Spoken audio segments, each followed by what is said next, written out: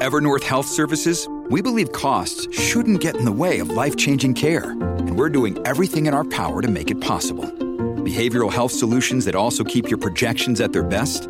It's possible. Pharmacy benefits that benefit your bottom line? It's possible. Complex specialty care that cares about your ROI? It's possible. Because we're already doing it. All while saving businesses billions. That's Wonder made possible. Learn more at evernorth.com/wonder. This is the John Oakley Show podcast.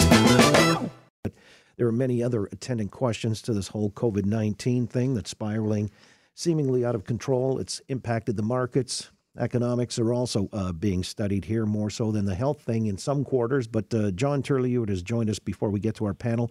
He's a risk management consultant specializing in capital markets with extensive experience on Bay and Wall Streets and a friend of the Oakley Show. John, I appreciate you weighing in this afternoon. Not a problem. Always a pleasure, John. Yeah, when we've seen the markets again doing a deep dive, TSX down 12.3%, dropped over 1,700 points today. The Dow down 10%. We're decidedly into a bear market, but where do you see this all going? Is there still bad news to come? Well, John, let me paint the picture for you this way. I mean, this is the worst day since May 1940, when the Nazi blitzkrieg was wreaking havoc across Europe. We haven't seen a day like this since that time. Over the last 5 business days, John, we've been down 24.63% on the TSX. Oil was down 6% today. Oil was down 33% over the last 5 business days. And the question is, what is causing this? And we know the virus is at the core of it, but it's the sudden economic stops. And, for example, closing schools for 2 weeks, as we're going to do in Ontario, is an example of those kind of economic sudden stops. We also see it with the NBA, with Major League Baseball, and now with the NHL. And all this, what this does is it brings the economy to a kind of grinding, sudden halt.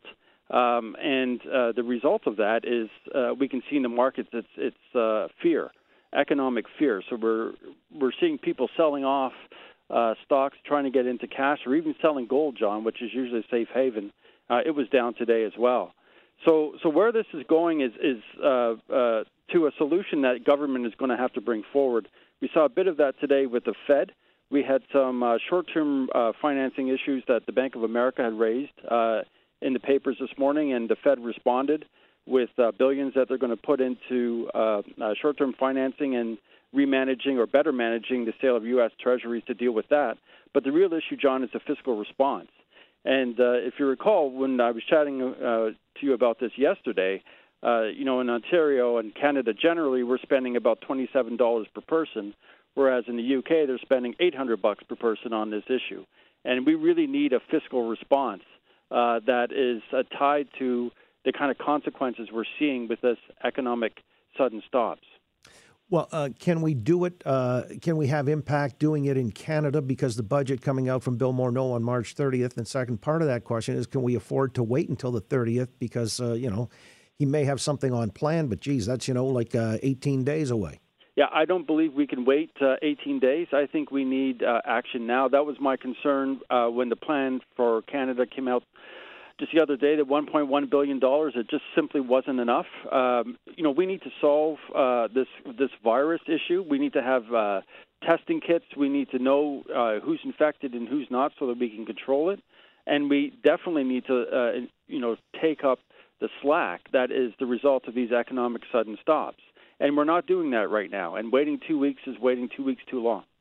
So would you then say, for example, the school closures for 2 weeks, the closing down of the major leagues in sports is a way of addressing this impactfully? Trump, a travel ban from all of Europe. It's just like, let's pound this thing into the ground so that we can signal something positive in the not too distant future, sooner rather than later, that perhaps would lead to some kind of a rally or clawing our way back?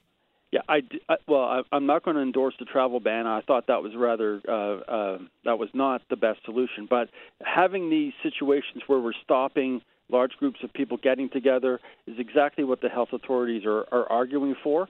I think we need to do that in concert with increasing the testing so we know who is infected by this virus, and most importantly, working on a solution to this virus as well. If, we look at China, they're back at work now, heading back to work. It's about a 3-month cycle. If we can get a solution to this, be it a vaccine or some kind of other kind of medication, and get out at the end of this in 3 months and get back to work, I think we'll see what's happening in the market snap back and snap back pretty fast. But we do need to have a fiscal response from the federal government to step in here. We're looking at billions and billions of dollars of lost revenue. That's revenue that people use to pay for their mortgages and to put food on the table and to survive. Retirement plans in the state's 401ks, RRSPs here. I mean, a lot of things have become decimated in the last couple of weeks. So we're into a bear market now. Does that send signals that maybe this is going to take longer to sort of rebound from than might ordinarily be expected? Well, keep in mind what's caused this. Again, it's these sudden economic stops caused by this virus and trying to bring it under control. This wasn't caused by high unemployment rates, lack of liquidity, anything along those lines. So if we can get this virus under control, John, I think we'll see things snap back pretty quickly. It may not be what they call a V bounce; it may be a U bounce. So we're in a dip for a while. But the kind of sell-off we're seeing right now, a lot of it doesn't make a lot of sense other than in the short term. And the problem is that people don't have a clear picture, and government is not giving them, particularly in the United States and in Canada, a very clear path as to how they're going to help them fiscally get through this the next 3 or 4 months. I was kind of curious about China's rebound. Now, was this a health outcome that they've changed the trajectory, flattened the curve, so to speak? Or do you suspect it might be political and economic, that they're letting people go back to work now? It may actually rebound or rear its head again, this COVID thing in China, would it not? It's possible, but it's hard to tell what's true and what's not coming out of China. But the fact is that they are restarting their factories, are getting people back to work. What they're reporting in terms of the virus and its spread, they're showing that the numbers are going down dramatically compared to what they were at the start of this. It appears that they're at the tail end of this virus and its spread, and they've managed to bring it under control, according again to the state media. I would be surprised if they put everyone back to work, frankly, in this spread even more, because that's just going to do more economic damage to the Chinese.